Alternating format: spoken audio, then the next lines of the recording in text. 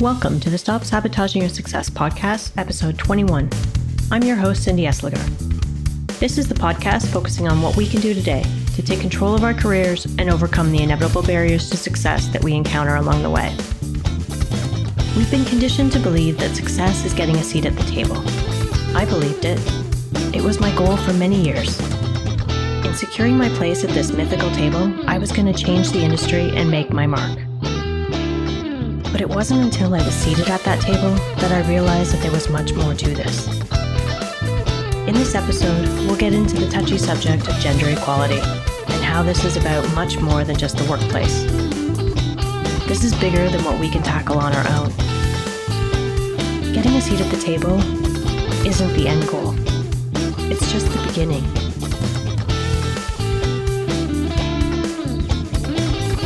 There are 4 things that we can do once we get a seat at the table to help everyone be encouraged and empowered to do more great work. But first, we need to understand that hard work is not enough. Don't get me wrong, hard work is necessary, but it has a limit on its return on investment. You have to be strategic about your time and your energy, and you have to be clear about the direction you want to go and what will help you get there. Advancement is not guaranteed, nor is it based on demonstrated achievement. There is so much more subjectivity in the career game. The time for hard work is especially important early in your career, perhaps in the first 3 to 5 years after university, when you're establishing yourself and building your professional brand. But once you've established yourself as a professional, you need to reevaluate your career plan and start being more deliberate and start using many other tactics to ensure your success. For those of us who have been around a while, we might have been able to navigate those early years with ease, because at this stage, you are a worker bee, and your hard work will separate you from the pack and allow you to progress quickly. Where we start to lose traction is when we start hitting the managerial level, when you become a supervisor, because this is the first place where hard work alone is no longer the only requirement or even a major determining factor for promotion. Your responsibilities shift from being responsible for just yourself and the quality of the work that you do to being responsible for getting much more work done with the help of a team. No one tells us this piece of pivotal information in advance. When we get past the early career stage, most of us have no idea what to do next, or that you need a completely different skill set in order to effectively manage people. We get to the end of our checklist, we've gone to school, we got a good job, and we've worked hard. And it's like, now what? We don't know what we want to do next. We want to progress, but we don't know where, so it's harder to make the right moves in order to get where we want to go. Our parents were not in a place to help us with these experiences. It was a different world when you were hired into a company and shepherded through the ranks because you were signing on to be there for your entire career. Now you're lucky if anyone takes you under their wing to groom you for what might come next. When you hit this point in your career, it's time to develop your own strategic career plan, and I can help you with that if you're interested. Getting a seat at the table isn't enough, but getting that seat at the table does matter. Diversity of thought has never been more relevant. Being able to share your ideas is both important for your success and important for the company as a whole. Being in the room provides you with much needed exposure, both you being part of the action as well as the visibility of them seeing you. But being in the room doesn't guarantee people will appreciate your perspective or even really listen to anything that you have to say. For most of us, we've done the work and we've earned our place at the table. And it's no secret that we've had to work harder than our male counterparts to demonstrate our capability in order to have the same opportunities. Also, we have to expend considerable energy just to prove that we are simply worthy of doing the job. But you may be surprised to learn that women have everything they need to succeed at work, and then some. Women make outstanding leaders. We create community, we have a democratic style, we're innovative, collaborative, and supportive. We're skilled and we're talented. It's sometimes easier to ignore the fact that in many ways, our workplaces are broken. So many of us buy into the idea that we need fixing. And this can be reinforced every time we walk into our offices. But women are not the problem. Workplaces do tend to devalue women and their contributions, which helps reinforce the message we've internalized that we're not good enough. It's true that sometimes we have to continually prove ourselves just to be respected by our coworkers. Workplaces don't work for women the way that it does for men. I was on a mission to prove myself. I just wanted to feel like I was enough. I wanted to be treated equally and given access to the same opportunities so I could earn them. I know I'm not alone in this mission. To me, success was getting a seat at that table, and I wanted it. So my goal was clear. Get a seat at this coveted table by any means necessary. I have to admit that was a driving force for much of my career. At my job, very few women had technical roles. So I taught myself everything I needed to know to fit in this unfamiliar and sometimes hostile environment. I worked really hard. I finally got the hang of it, and I found success. I felt like I had done what many are still hoping they could do. I felt like a superhero at times, somewhat invincible. But it was all a facade, an alter ego I had built in order to cope.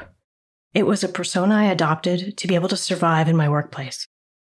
I was able to challenge some of the entrenched gender beliefs, and I was able to change a few points of view. I finally got that seat at the table that I was looking for alongside the men in my industry. I became more confident, and it was my chance to gain more influence. I decided to chime in with my opinions and my ideas, and that made some people uncomfortable. Some wanted to hold fast to the status quo, and I was disrupting that. While I had supposedly earned a seat at that table, I didn't fully understand how things were done. Apparently, having a seat didn't necessarily mean I should expect that anything I had to say would be valued or even heard. What I didn't understand at first is that most major decisions are decided before we even entered the room. A wise leader doesn't hope things are going to go their way. They do the advance work to ensure that it does. Since the decision was essentially already made, asking questions or pointing out any shortcomings made me appear to be adversarial and definitely not part of the in-crowd. I was unknowingly making myself a target. I was being perceived as a threat or an enemy to their agenda. I was showing my lack of understanding of how things really worked in my organization. I mistakenly thought that having a seat at the table would mean that they were open to a different perspective or to hear a different take on things. I thought maybe things would be different. After all, I'd been invited to the big table, and I'm able to take my seat. I soon learned that it was exhausting and emotionally challenging to take that seat. It felt like my chair didn't really fit at this table. On one hand, I was being told to speak up more and be more assertive. And then I was told not to be so aggressive or pessimistic. And then I was told I should smile more. Everyone else at the table had been sitting there for years. People were used to them. My presence was a little off-putting and a little jarring for some. I took it all in, and I went into overdrive because I was feeling the pressure to make the most of this opportunity. I wanted to make a difference, but I was drowned out with the same old voices and the same old perspectives. Nothing changed. Again, I felt like I was trying to pull my chair up to the table and adjusting my seat to just the right height. I kept trying to join the conversation. I was trying to find a more supportive crowd who were willing to hear my ideas and my perspectives. And then I was told I should just be grateful to have a seat at the table in the first place. I was just a token representative. I took that to mean that there was pressure on me to represent not only my ideas, but my gender as a whole. But what they really meant was that I was there because someone thought it would be a good idea. They didn't really want my take on things. My ideas were almost never included. I felt so much pressure just to keep my seat at the table that I never felt comfortable bringing my full self to the discussion. I was intimidated by the old boys club. I soon learned that I had been conditioned to believe that success was getting the seat at the table. But when the chair doesn't reach the table, we don't have the luxury of just finding another one. They've obviously done their part. They've extended the invitation. I was in the room. The rest was up to me. Then it felt like I had to shoulder the burden and take on the responsibility to fix things, to fix everything. It's a lot to ask to create a monumental shift in perspectives, well beyond what one individual can do. But I have a few suggestions to start making some changes. First, it's more than just optics. Number 2, we're not broken. Number 3, take up space. And number 4, upgrade the stories we tell ourselves and each other. So back to number 1, it's more than just optics. Apparently, we're supposed to be grateful for the chance to be in the room, like they're doing us a favor. It seems more like they're fulfilling an obligation or filling a quota by including us. But they seem to weaponize gratitude and use it against us. Unfortunately, gratitude doesn't translate into opportunities or a boost in your paycheck. And it's not news to anyone in this industry that women are assigned more work and spend more time doing unrecognized, unrewarded, and non-promotable tasks. It's all the things the men don't want to do that tend to be handed to women just because. It's not about gratitude. Being invited to the table should not be seen as doing us a favor. We shouldn't have to be grateful to be given the opportunity to sit at that table, and yet that's what it feels like. We should be paid to sit at the table. We should be recognized for what we bring to that table. If we deserve to be there, then we have a right to be there. We earned our place at the table just like everyone else.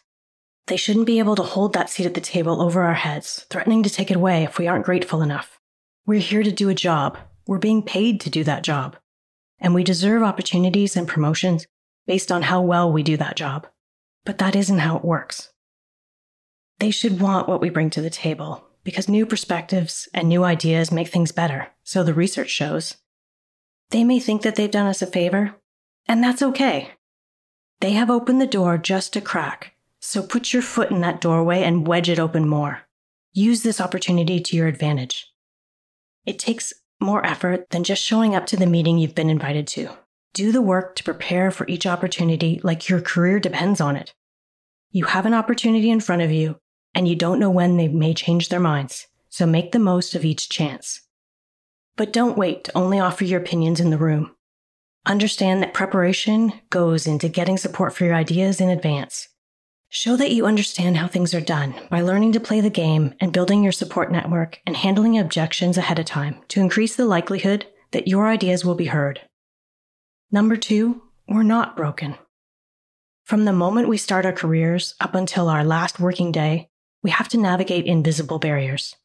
There are challenges inherent in workplaces that prevent women from thriving at work. Sometimes we don't see them because we've bought into the idea that fixing ourselves is easier than fixing a corporation. There's some truth in that, but that shouldn't discourage you from doing what you can to improve your experience in your workplace. The game changer will be identifying the invisible barriers you face and preparing for them.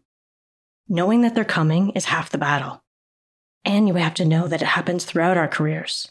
It happens at the beginning when we're just entering the workforce. It happens in the middle years when we're balancing the dual roles of manager and running a household, and possibly being a caregiver.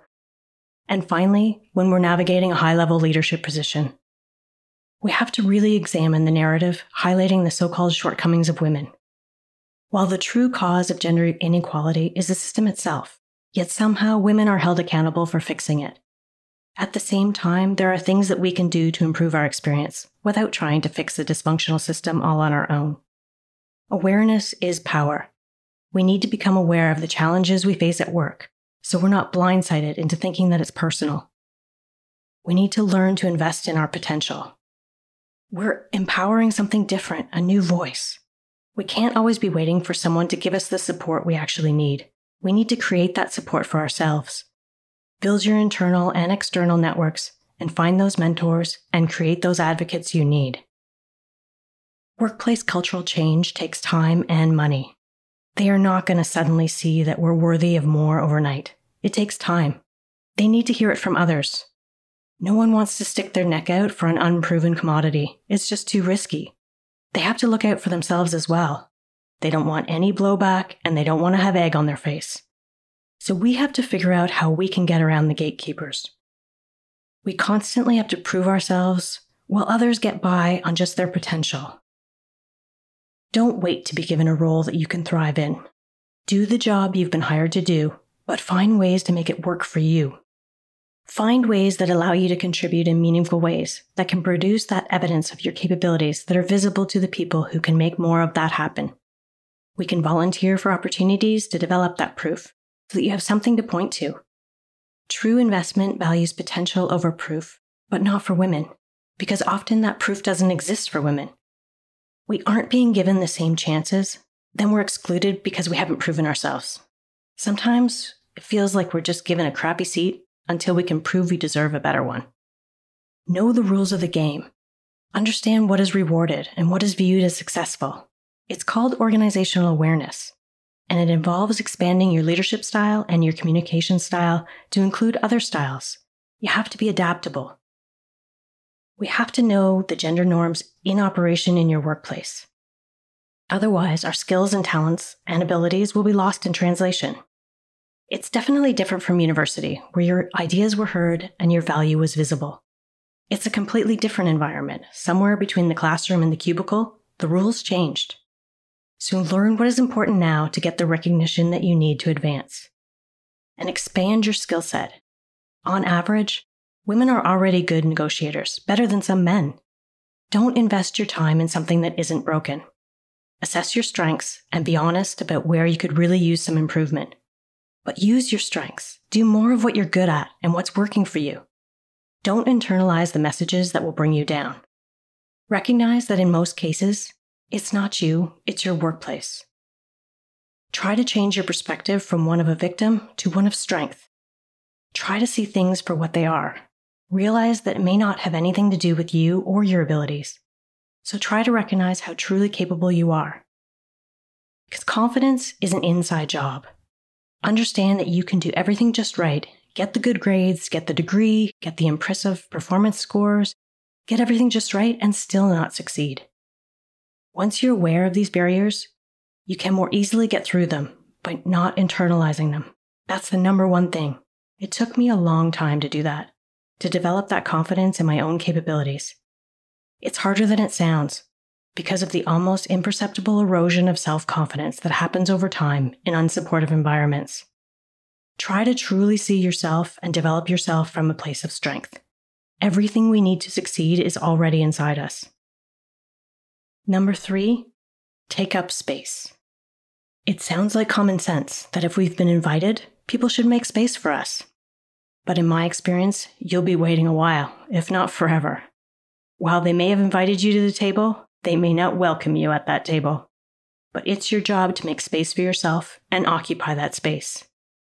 It's not about cowering and making yourself smaller, or better yet, invisible. You have to show up and you have to own it. Learn to be comfortable in your own skin. When you're confident, you carry yourself completely differently. You're less of a target and you're more of a force to be reckoned with. And people are less likely to mess with you. Way back in elementary school, I remember being encouraged to raise my hand in class and being asked by my mom when I came home from school each day. It took confidence to raise my hand and contribute. Even though I almost always had the right answer, it still felt risky. It took me years to realize that I had plenty to contribute in the workplace. There were times when I actually surprised myself with the insight and knowledge that I had gained over the years. But school didn't teach us to play confidently in the assertive, competitive world of the workplace.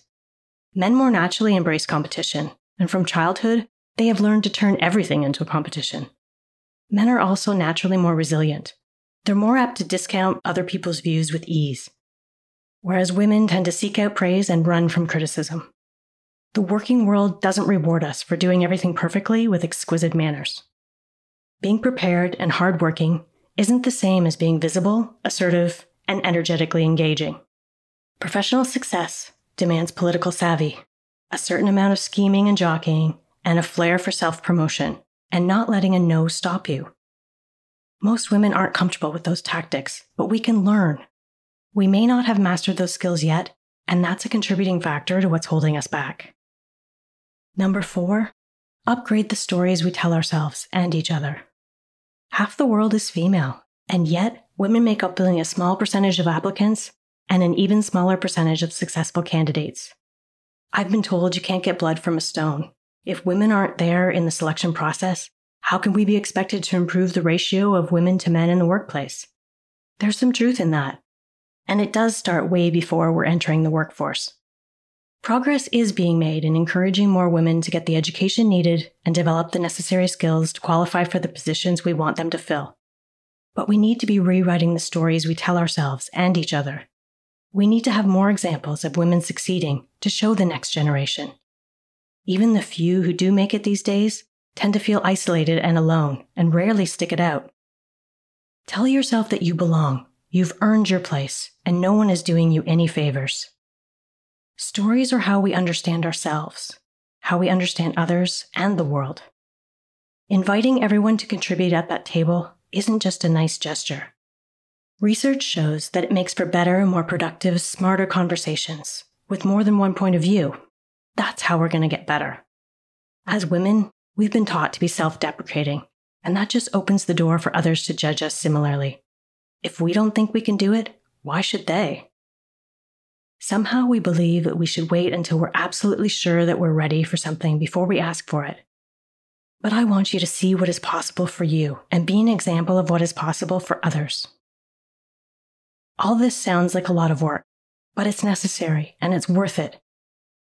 It's about so much more than women in the workplace. It's about creating a world where half the population can thrive rather than just survive.